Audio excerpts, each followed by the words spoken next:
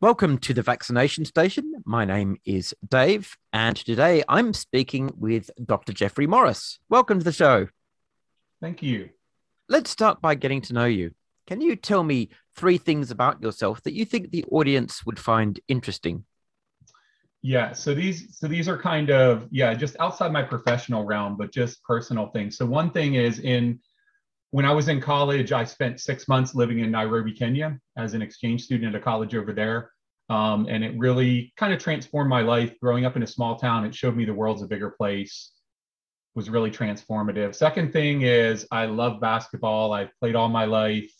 Continue to play pickup, although the pandemic has thrown that off, but I love playing basketball. And then also my strong Christian faith is a big part of who I am. And I like to think deeply about philosophical issues and just think about the broad issue of truth seeking.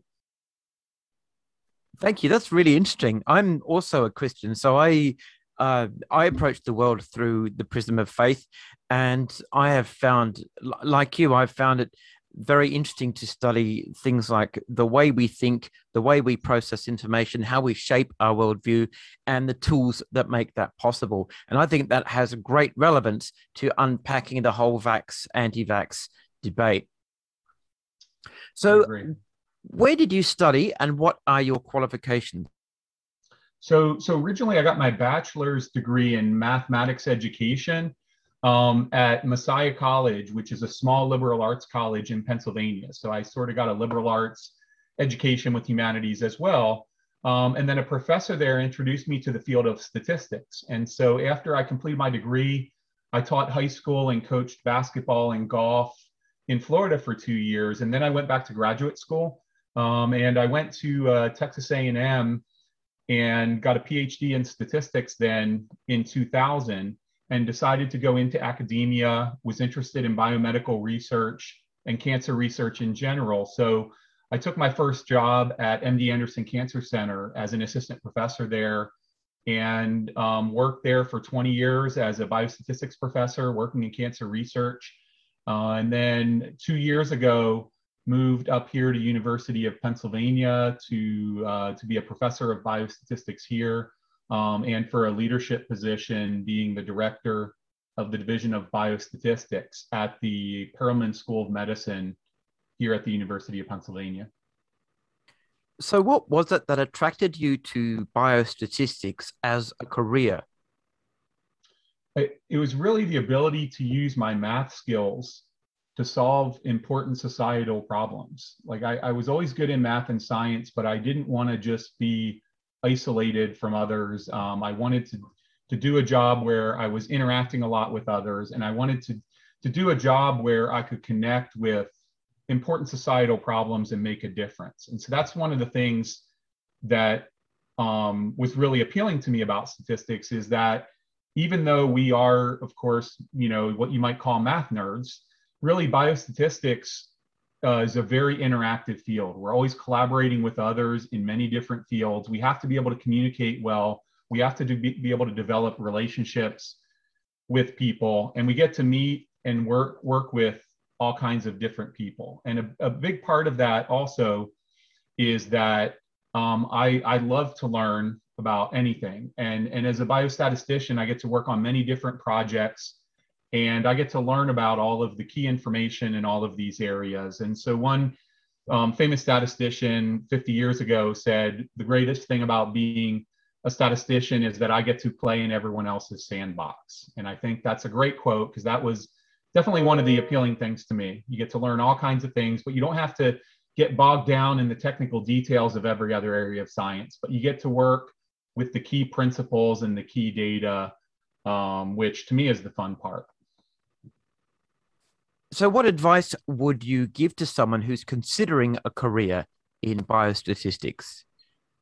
Well, one thing I would say is I think it's become a better known field in the last 10 or 15 years, but I think it's still a well-kept secret, because I think there's so many job opportunities. If you look in Fortune magazine's top 10 graduate degrees, 5 of the 10 are basically statistics or data science, because there's so many jobs in every sector, in academia and science and government, in all industries, because we're living in an age of data, and the ability to make sense out of data. Everybody wants it. And there's honestly not enough people in the world with the high expertise to do that. So if you're interested, it's a great field to get into. There's great opportunities. So my advice would be that a lot of people may not know that you don't have to like have a certain undergraduate major to go into statistics or biostatistics. It's not like pre-med or pre-law or something.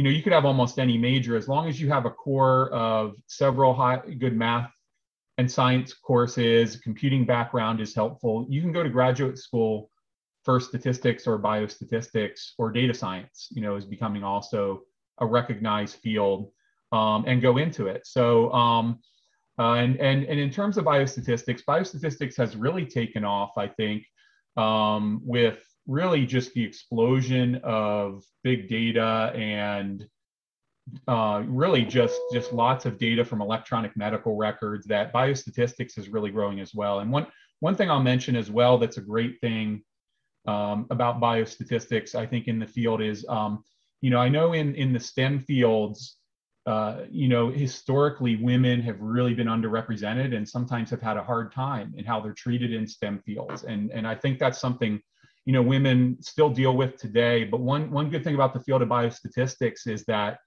we have many of the leaders in our field, including some of the top leaders, are women. And we have a history of women leaders in our field. There's a woman, Gertrude Cox, who was a professor back in the 1950s, who was really one of the world leaders in statistics at the time, started one of the top statistics departments in the country at North Carolina State University. So I think it's also a great field for women to get into, because it's not something where if you get into the field, you're going to be one of the few women. There's many women, there's many men working together. So I think that's a big benefit as well.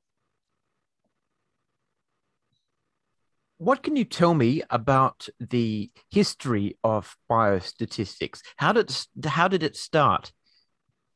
Yeah, it's a good question. I mean, I think R.A. Fisher in the early 20th century has many times been called the father of statistics. He was a geneticist, and a lot of some of our core statistical principles for inference and how to process data that we've continued on started with R.A. Fisher, but also you could argue it goes back 2 centuries earlier to Reverend Thomas Bayes. And honestly, if you look at some other people, through the 1800s, they were using statistics and developing the ideas behind it, even though they weren't using it. But really, I think R.A. Fisher in the early 20th century is where it was really recognized as a field. But then I think in the 20th century, it really took off. There are several things, like one thing in the mid 20th century, in industry, the development of quality control and process control was huge, made great impacts. And then as we moved into the late 20th century, as we kind of moved into the era of data, really, the data-rich era that we're in now, that's where it has really taken off, because, we can automatically collect data. We have computers now to process data. Like in, even in the 70s and 80s, you didn't have the high-level computing to deal with big data, to do advanced analyses, all the stuff we're doing now and take for granted you couldn't do.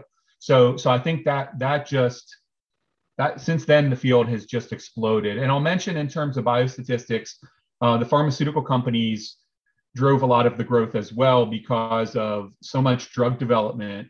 And it was recognized that biostatistics and design and analysis and reproducibility was very crucial scientifically. And so the pharmaceutical industry started hiring a lot of biostatisticians. So that created a large industry outlet for the field to grow. And then really the field of biostatistics has really exploded, honestly, just since I was in graduate school, because of the high level of biomedical research, and the grant funding from the NIH and other sources has enabled places to hire many faculty, because many of us working as biostatistics professors get so many grants it essentially pays for almost our whole salary. So that enables the universities to allow these groups to grow as long as those grant funds continue to come in to cover the salary. And I think that's really enabled the field to grow as well. What do you enjoy most about your job? And for that matter, what does a statistical data scientist actually do? Right. So one thing I want to mention, just as kind of a setup, so what a statistical data scientist does, I want to mention something about sort of what I view like biostatistics as a field as representing science. And I think the way I define really statistics is the science of data. It's the, you know, a set of mathematical and scientific principles being developed to figure out how to collect data and how to analyze data, especially in order to make inference on populations from samples, be able to make statements about the whole population from a sample, and be able to make statements and understand processes from samples in that process. So it's really the science of data that involves a combination of mathematics, computing, and scientific method. So then thinking of what we actually do, you know, based on that definition, you know, it really depends on where you work and what your field is, whether you're government, industry, or academia. But essentially, the core components are that you tend to be involved in a lot of interdisciplinary projects and helping design studies in a careful way to be able to best answer the questions that they're trying to answer. And then also analyzing data in order to interpret accurately what those data tell you about the whole process or about the population, what it does and doesn't tell you. And then a big component of that that really comes into play for academic statisticians and biostatisticians is developing new tools and new designs to take advantage of the emerging data and the emerging data types and figure out how to better extract the information from them. So I think those are kind of the big components, but what you do kind of depends on, you know, on your actual job description, because there's a lot of variety of jobs and settings that biostatisticians will work in. And what is it that you find most fulfilling about this work? So I think what I enjoy, well, I'm being an academic biostatistician. One thing I really enjoy is the freedom, you know, the academic freedom to work on what I want to, but the ability for me to try and figure out what are the key unsolved problems that I think I can make a difference and help push science ahead. And so I really enjoy sort of working on unsolved open-ended problems and trying to find creative solutions. And then in finding those solutions, try and figure out how to put them to work and disseminate them. So, you know, to provide value to others, to help others get more information from their data. Why is your work important? What does it allow us to do that we couldn't do before the science of biostatistics existed? Yeah, that's a good question. So I think the key reason the work is important is that literally everything in the world is all about data now. And so, you know, whatever you're talking about, whatever institution you're talking about, for them to make their decisions and do things, they need to figure out how to accurately interpret that data.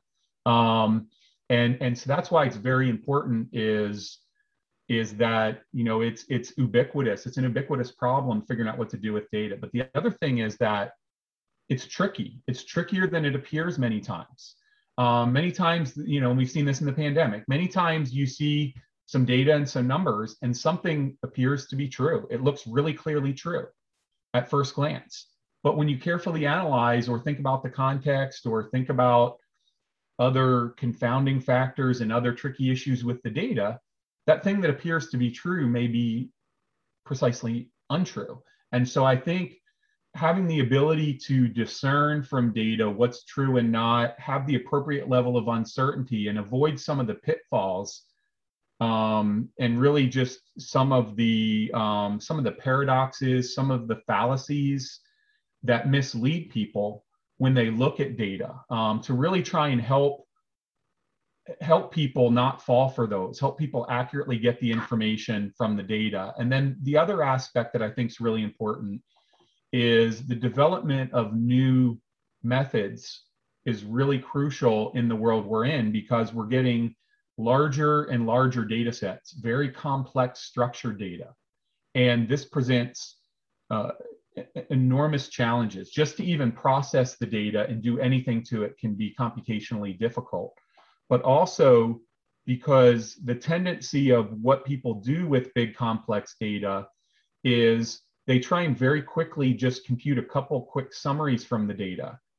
And then they set aside the complex data and just move forward analyzing those summaries, because then we can use the existing tools that we know that we're comfortable with on those summaries. And so that approach is fine, and it's very logical and helpful if those summaries capture all the information in the data. But in the modern world, many times those summaries don't capture the key information in the data. And so they're leaving a lot of meat on the bone, by taking that approach. And I think it's crucial. And this is one thing that sort of drives my research and my leadership in biomedical research. Is I think this is especially true in biomedical research with electronic medical records, with genetic and genomic data, and with the imaging data that we have. I see a lot of waste where people are not getting the information out of the data efficiently. And I think part of the problem is the lack of methods and expertise to more efficiently do that. And that sort of falls on us as biostatisticians, as well as other quantitative data scientists, to sort of do a better job of developing those tools and training people and allowing them to use those tools so that we can learn more efficiently from this incredibly informative data out there. Thank you. That's a really great answer. And it helps to answer the next question I was going to ask, which is how your work interacts with that of other science professionals, such as epidemiologists. So as I understand it, you help to provide the data sets that epidemiologists can work with. And you don't just provide an overview, you drill down very deep to look at different factors, correlations, causations, and you present a detailed analysis of the data that other people can use within the context of their own professions. Is that a fair summary? Yeah, I think that is true, exactly, because we collaborate with all kinds of science professionals, doctors, scientists, policymakers, including epidemiologists, and work with them. And a lot of times, some of our most important contributions happen on the front end, and ensuring that the way they collect their data and collect their samples will enable them to answer their questions. Because many times people collect data, and once you see the data, it cannot answer that question because of just the way they the design, some biases there, or things they didn't measure that are important. So we work with them on the design, and we do sometimes do analyses, do more thorough analyses.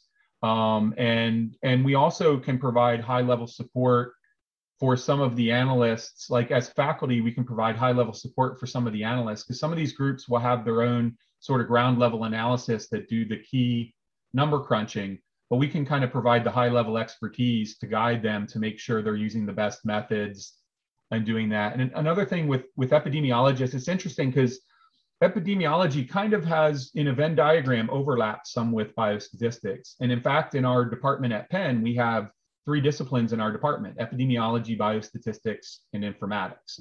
And there is some overlap because epidemiologists are quantitative scientists as well. They're more clinically focused, but they tend to work with observational and population level data. And that's where their focus is.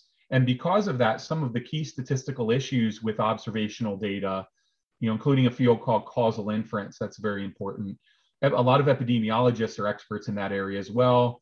But then biostatisticians working in that area can sometimes bring a higher level of technical expertise in mathematics in developing some of these causal inference methods and working with them. And we have many people who are sort of wear both hats, some epidemiologists who are kind of biostatisticians, and biostatisticians that you could call epidemiologists. So there's definitely a lot of sort of overlap in those fields. Are there any ethical guidelines for biostatisticians? And if so, what kind of ethical issues might arise, aside, of course, from the standard thing of anonymizing data so that people's privacy is protected? That's right. Yes, privacy is a very, very important issue. But I think a lot of the key factors are transparency. Like when we conduct an analysis, we're trained, and we train our students to be very explicit about all the assumptions you make, to check your assumptions. And also reproducibility has become a big buzzword, to demonstrate reproducibility of your analytical scripts and try and ensure that the way you're doing the analysis will lead to reproducible results.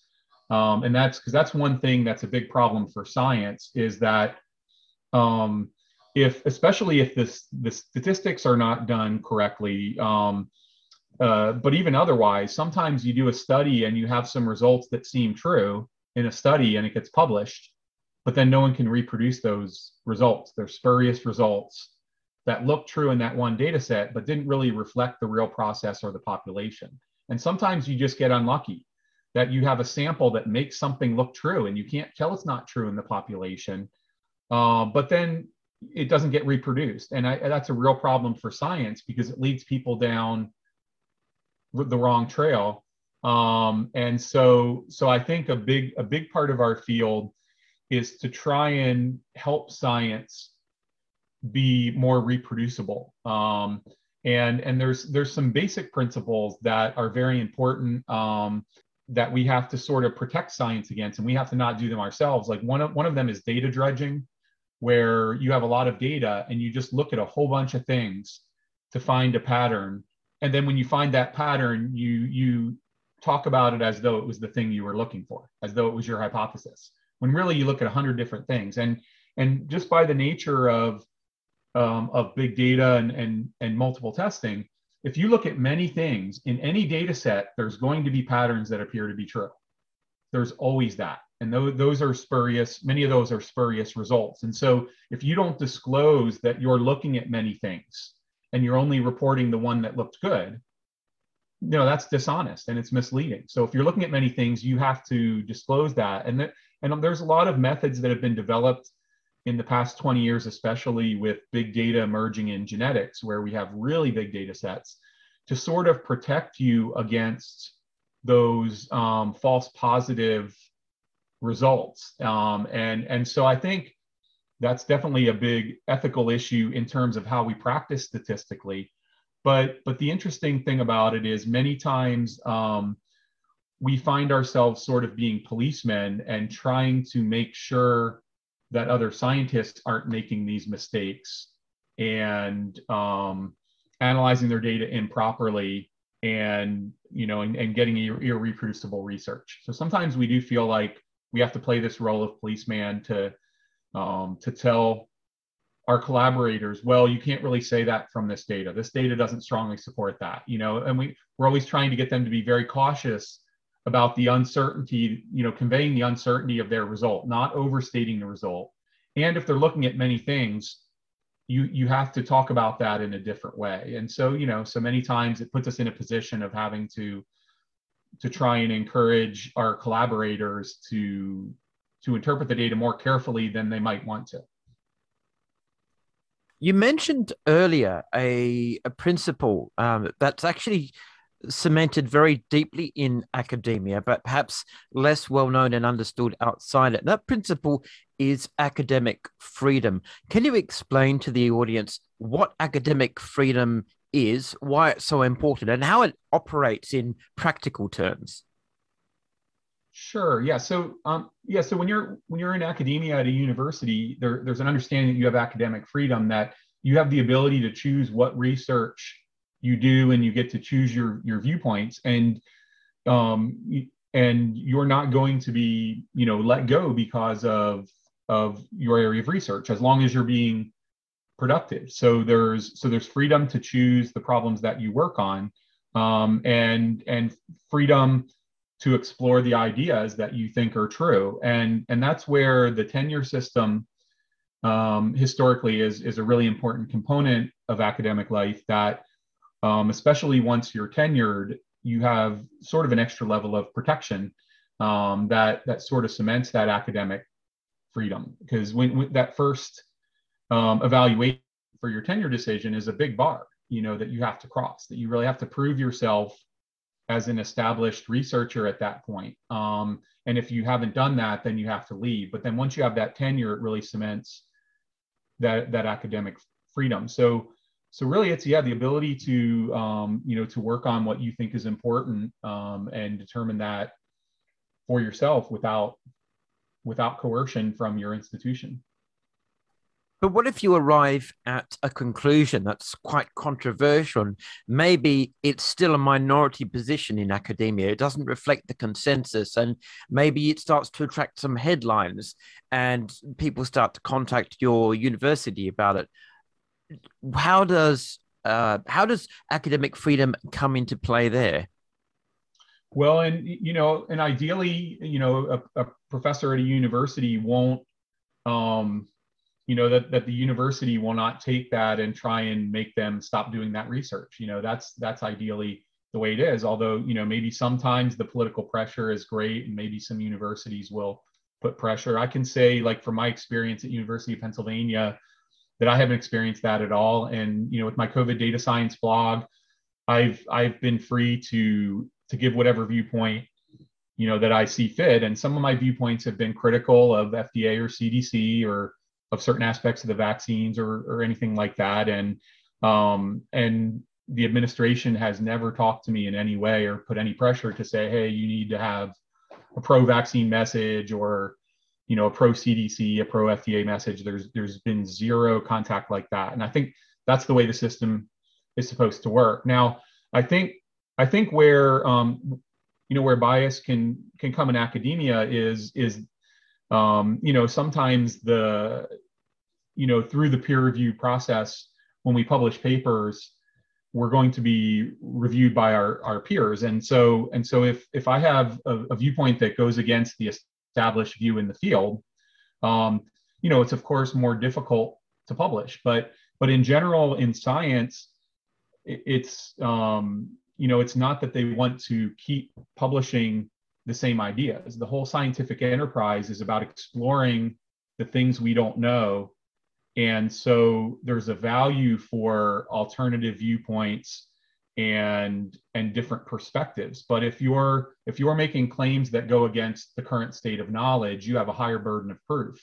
But through the scientific method, you have an avenue to make your case. And so if the whole field believes something, and you have solid data, you have good scientific method, and you make the case, then we've seen historically science will change its views as knowledge emerges. So the system is not set up and run by people pushing political or policy agendas. The scientific community, I think, is driven by truth seeking, and there's kind of an independent spirit in many scientists that tries to resist any such coercion. And so so I think that's very important. And you even see it in in how the National Institute of Health funds grants, research grants. They don't say, hey, we want you to do these areas of research. They'll mention some areas of interest, but people come up with their own areas of interest, and they come up with a plan and they put it in. And it's not the NIH, but it's the peers in the scientific field that evaluate which work has merit. So it's not a top-down approach. It's very much of a sort of on-the-ground approach, where scientists are encouraged to come up with their own novel ideas and pursue them. So this comes back to then the system of science as a self-correcting discipline, peer review and additional studies, maybe meta-analysis and this kind of thing, where more than one person gathers around and looks at what's been published, looks at what's been presented, and tests it through their own experimentation and trial and study. And that's how we end up with the most robust conclusions, because more and more people begin to test them and explore them. And the more people arrive at the same results, the more robust the conclusions become. Absolutely. That's right. And that's how the system works. Is it's supposed to be driven by the data and empirically. So even if there's a new idea, if it's demonstrated to be true and then people validate it, it becomes kind of the new state of knowledge. And this is one thing that I think much of the public misunderstands the nature of science. Because you hear, whenever I see the article "the" before science, it usually conveys this misunderstanding that we say, this is what the science says. And I think some people think of science as a collection of absolute truth, true facts. And as scientists, we learn what those facts are. And then we're sort of like, think of it like a medieval priest, that we have this knowledge and we're giving it to the congregation. And we're saying, hey, here, this is what science says. And everyone says, oh, thank you for enlightening us with your truth. This is what the science says.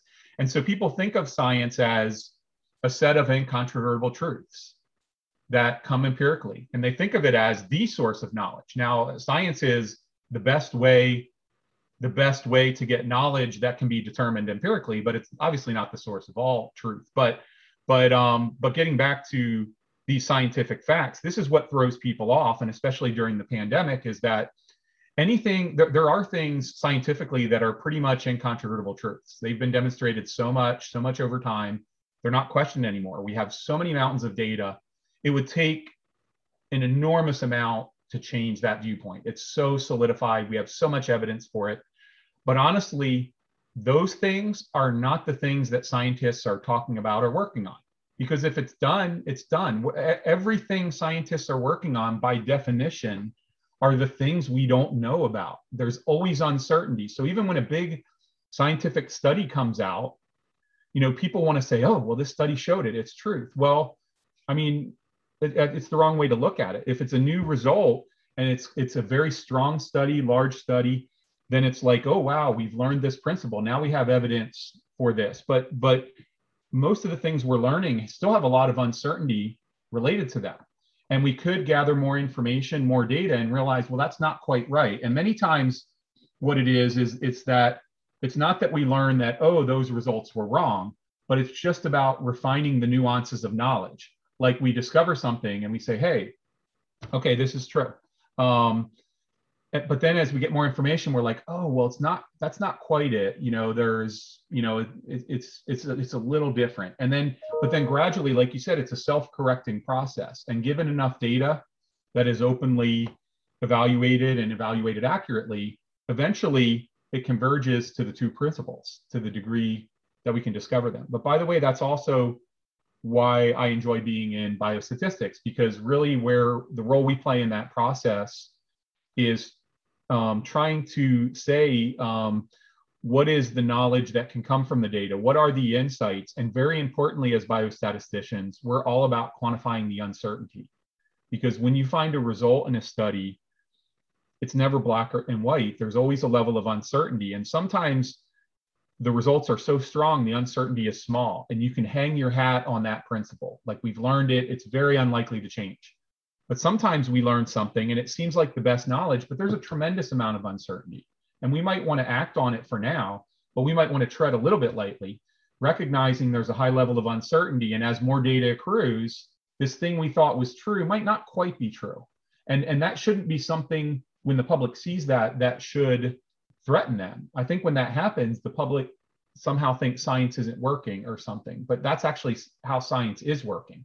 That as we accrue new knowledge, we're adjusting the nuances of our understanding. And sometimes things change. And this is especially true in the pandemic, when we knew almost nothing about this virus, about how it was spreading, about how to treat it, about how to prevent its spread, about what the population dynamics were, of how, in what situations it was going to spread. All of that we learned in real time. And what we thought initially, a lot of it wasn't right. But over time, we've learned how it's working and we've adjusted to it. And I think a lot of people were thrown off by the fact that some of the early recommendations turned out to be wrong, as if they're lies somehow. But it's not. That was just the state of knowledge they had. That was the best understanding they had. As they got more data, of course, they updated their understanding. And so science is always gathering information and learning. And really, science is really about that process of empirically discovering the type of truth that can be discovered from science through empirical means. And I like the way you've put that, because that does touch on the popular trope that you see all over social media. Oh, how can we trust the government? How can we trust their scientists? They seem to change their ideas and their Right. their recommendations on a weekly basis, blah, blah, blah, all the usual exaggerations and straw men. And of course, it's nothing like that. When science encounters something new, some new information or a new situation, science proceeds with caution. Science responds with nuance, and science adapts as more information is acquired. And as a result of that, the shape of that science and the way that science is expressed and acted upon will necessarily adapt as well. And that is the most sensible way to deal with empirical data and objective knowledge. There's nothing floppy or weak or inconsistent about it. That is actually the most consistent way and the most efficient way to approach the data and to act upon the information that you have at the time. And as you said, you all you can do is act on the best information you have at that time. And if the information improves or some of it is disproven and you need to change to a new perspective, then that's what you do. And science is perfectly equipped to handle that.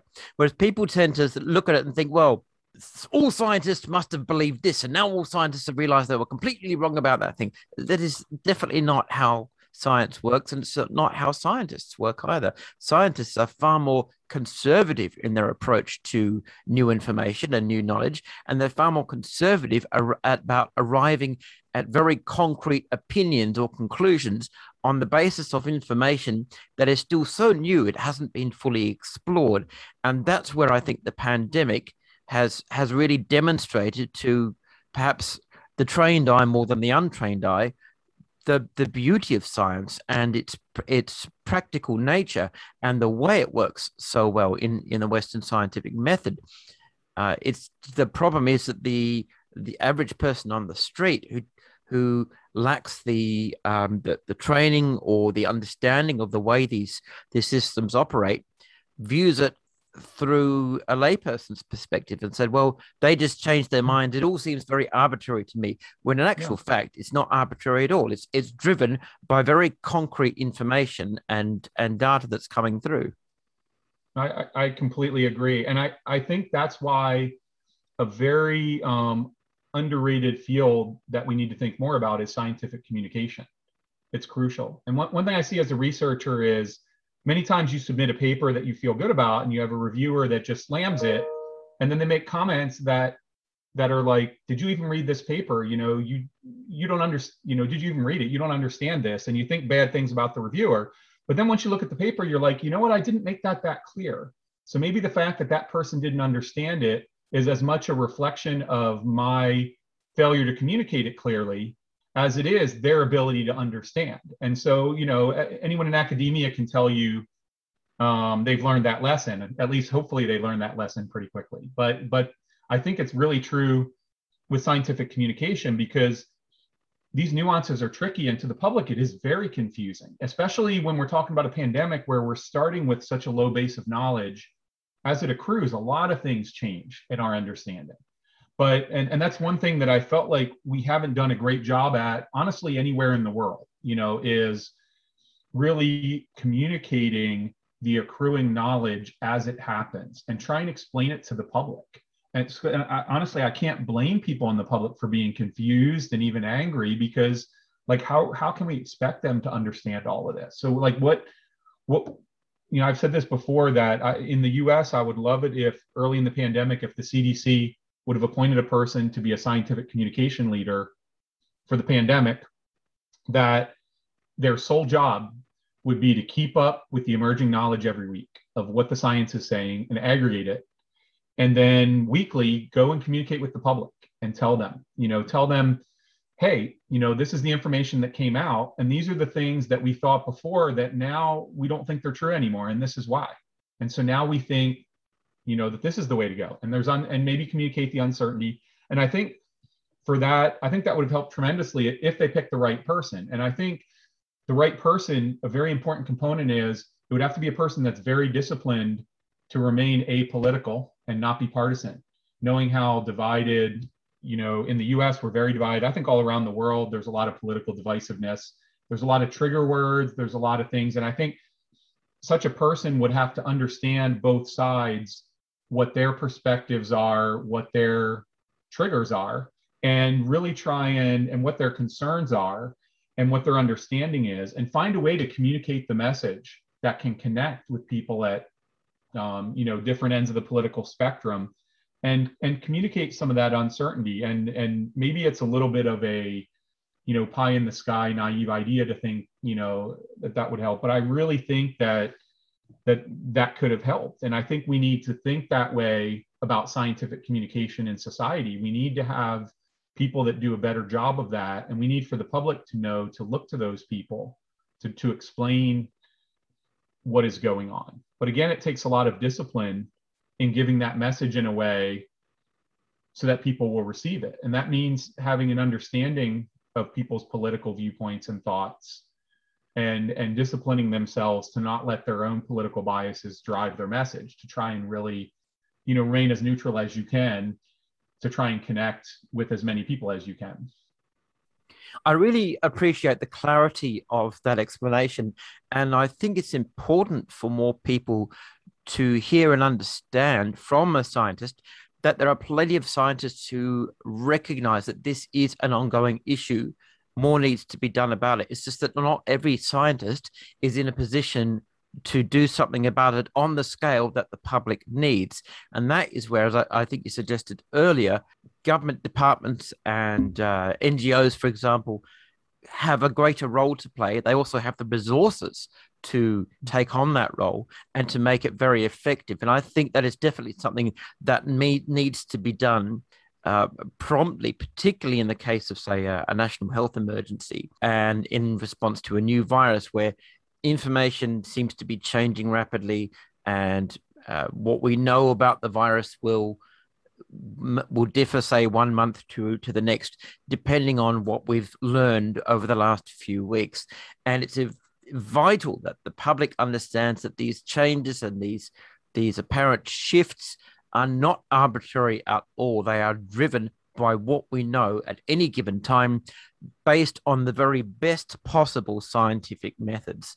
And that is what really needs to be communicated above all. And yeah, this is where I think I've regularly seen, consistently seen, both talking with scientists on this podcast and discussing the issue with them online, the disconnect between the public and the academy, and the lack of communication facilitated between the two. There needs to be a greater recognition of that problem and more work put into it, particularly by the media, who traditionally have been absolutely woeful at communicating science information, because what they want is a headline that will grab attention, and then they want an article that's as simple as possible. So they have to simplify it massively, and they typically do not have a dedicated or trained science editor or science media communicator. But if there was a specialized person, maybe with a bit of a scientific background, and at the very least a whole bunch of academics and scientists on speed dial that they could consult with on this stuff, that is where I think we would start to see some better communication.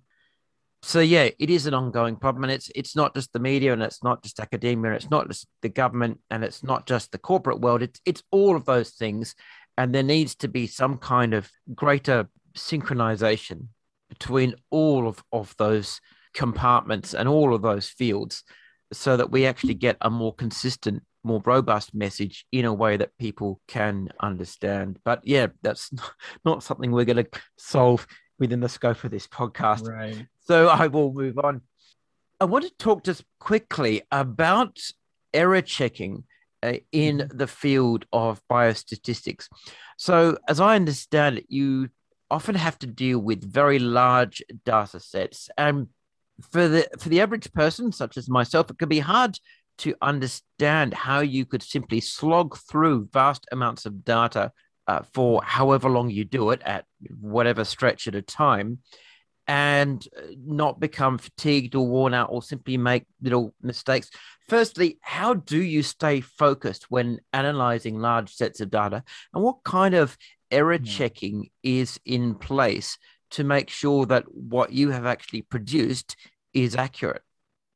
Well, one thing is that, yeah, and a lot of what's important with big data is you need to come up with some types of automatic data processing, because you're not just going to go through and look at every data point. These data sets are enormous, but that's what modern methods, do a really good job of that if you understand the nature of the data, you pick the appropriate method, you can use the computational tool, and the computer will do the analysis and sort of get the conclusions that you can then assess. So it's good that there's not a lot of like grunt work in doing the computing. It's about, finding the right method, and there's a software to apply that method and then applying it to the data. And sometimes with big data, it might take a long time even for the computer, to run it. And so sometimes there's practical computational issues of what types of models a given data set can be, can handle, that the computing can handle for that. But I think that a key thing with big data that is unique is that if you just have a small data set, people tend to really look at the data, look at simple plots, and try and understand the basic intuition before jumping in and doing a lot of fancy modeling. And so you can kind of see the basic things. I think sometimes people are a little bit sloppy with big data not to do that, because it's harder to do that. And so sometimes people will just run complicated algorithms, get results, and report the results without really checking whether they seem right and whether it really matches. So I think with big data, as much as any data, it's really important to sort of figure out ways to plot your data, to sort of assess the feasibility of the conclusions that come, and just look a little bit more carefully, at that. And, and I think some people don't do that as much as they should, but I think that's one of the things that I do just to make sure that I'm not, missing out on something, or that something didn't go wrong in the algorithm and give a nonsense answer, to really check it against some basic plots and intuition about the data. And as I kind of mentioned before, one of the tricky things with big data is worrying about if the patterns you're seeing are real patterns or are they spurious patterns. And an example of this is, if I bet you $100, a pop, a coin flip, I win if it's heads, you win if it's tails. If I keep winning 10 times in a row, you're going to think I'm cheating, right? So you're going to think that the coin can't be fair. But if you ask 1 million people to flip a coin 10 times, we expect 1,000 of them are going to be 10 heads. So if you look at 1 million people and you go and pick out the 1,000 that are 10 heads, you shouldn't go and accuse those people of cheating and having an unfair coin. Because when you look at 1 million things, sometimes there's patterns that look like they're real. It looks like that coin might not be a fair coin because all 10 heads came up. But when you give it 1 million chances, that's bound to happen. And that's part of what statistics does, is it uses that analytical reasoning to quantify the probability of those rare events. But this becomes really dangerous in big data because you can overfit the data, or you can do data dredging, and you can find some patterns that look very convincing. But it's just like going into those 1 million coin flips, 1 million people that flip coins, and taking the one that got 10 heads and then talking about how that person's a cheater. And that's where you have to be really careful when you get into this magnitude of big data. You have to think very carefully about the level of evidence. And in calculating the level of evidence and the uncertainty, you have to account for the enormous size of the data. What visual tools do you use when presenting your results, and how would you communicate your statistical findings to an untrained audience?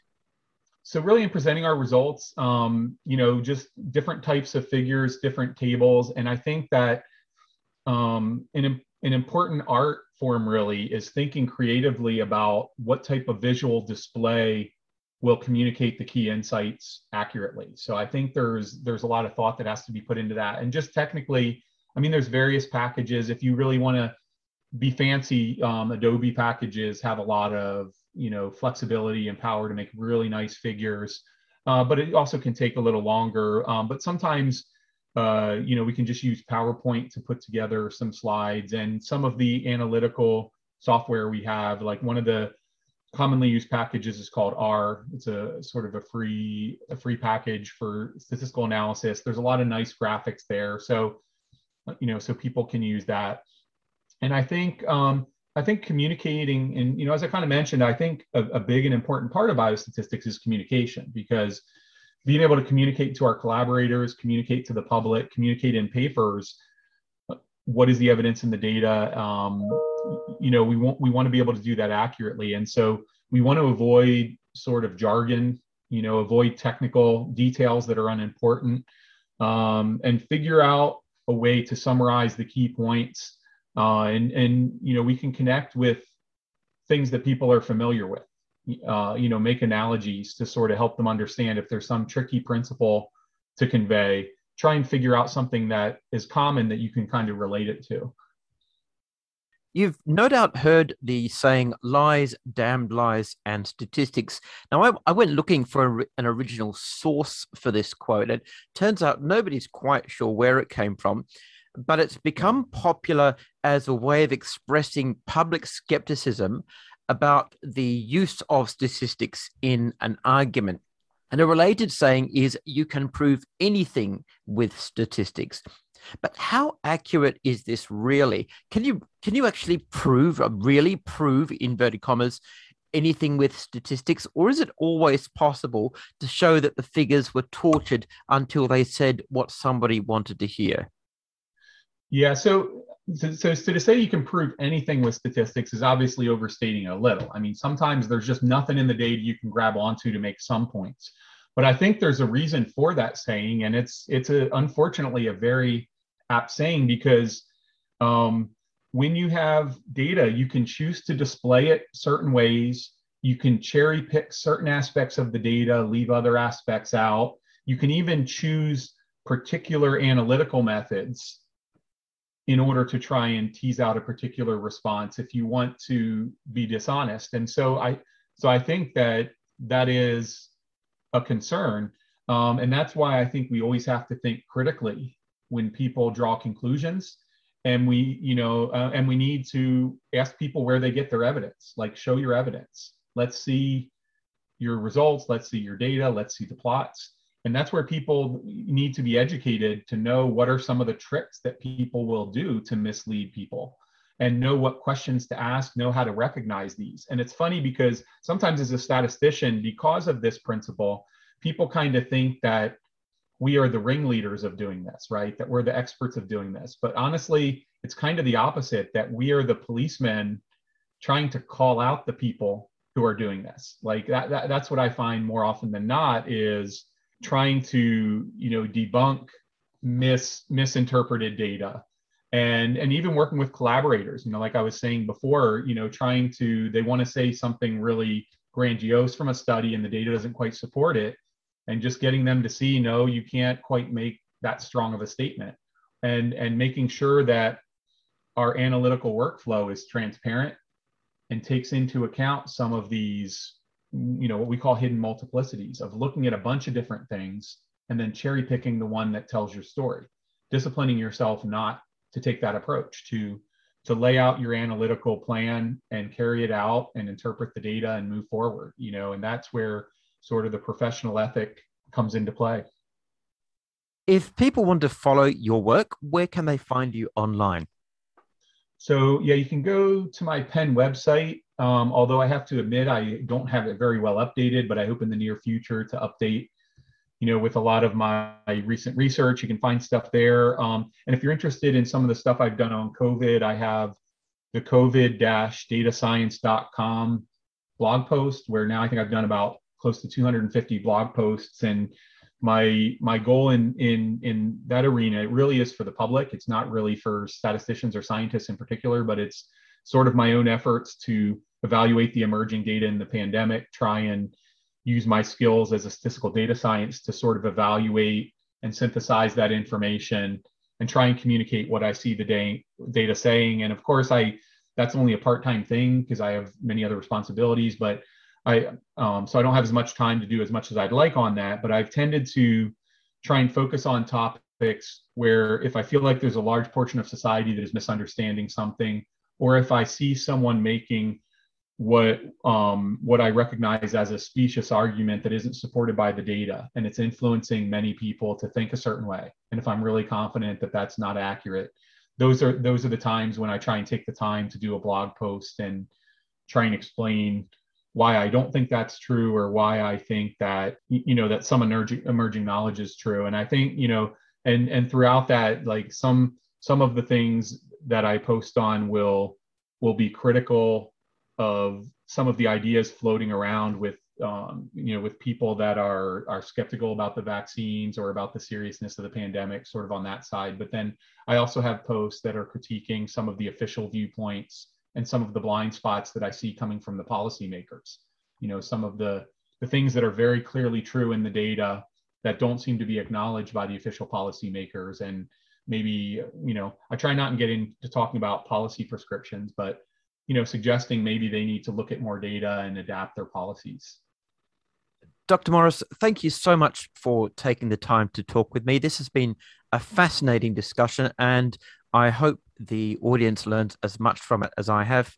Again, it's been really great to talk to you. I will post a link to your blog so that everyone else can get the benefit of it, and I'll include that link on the podcast as well. Thank you so much for your time. Thank you, David. Appreciate it. Enjoyed it.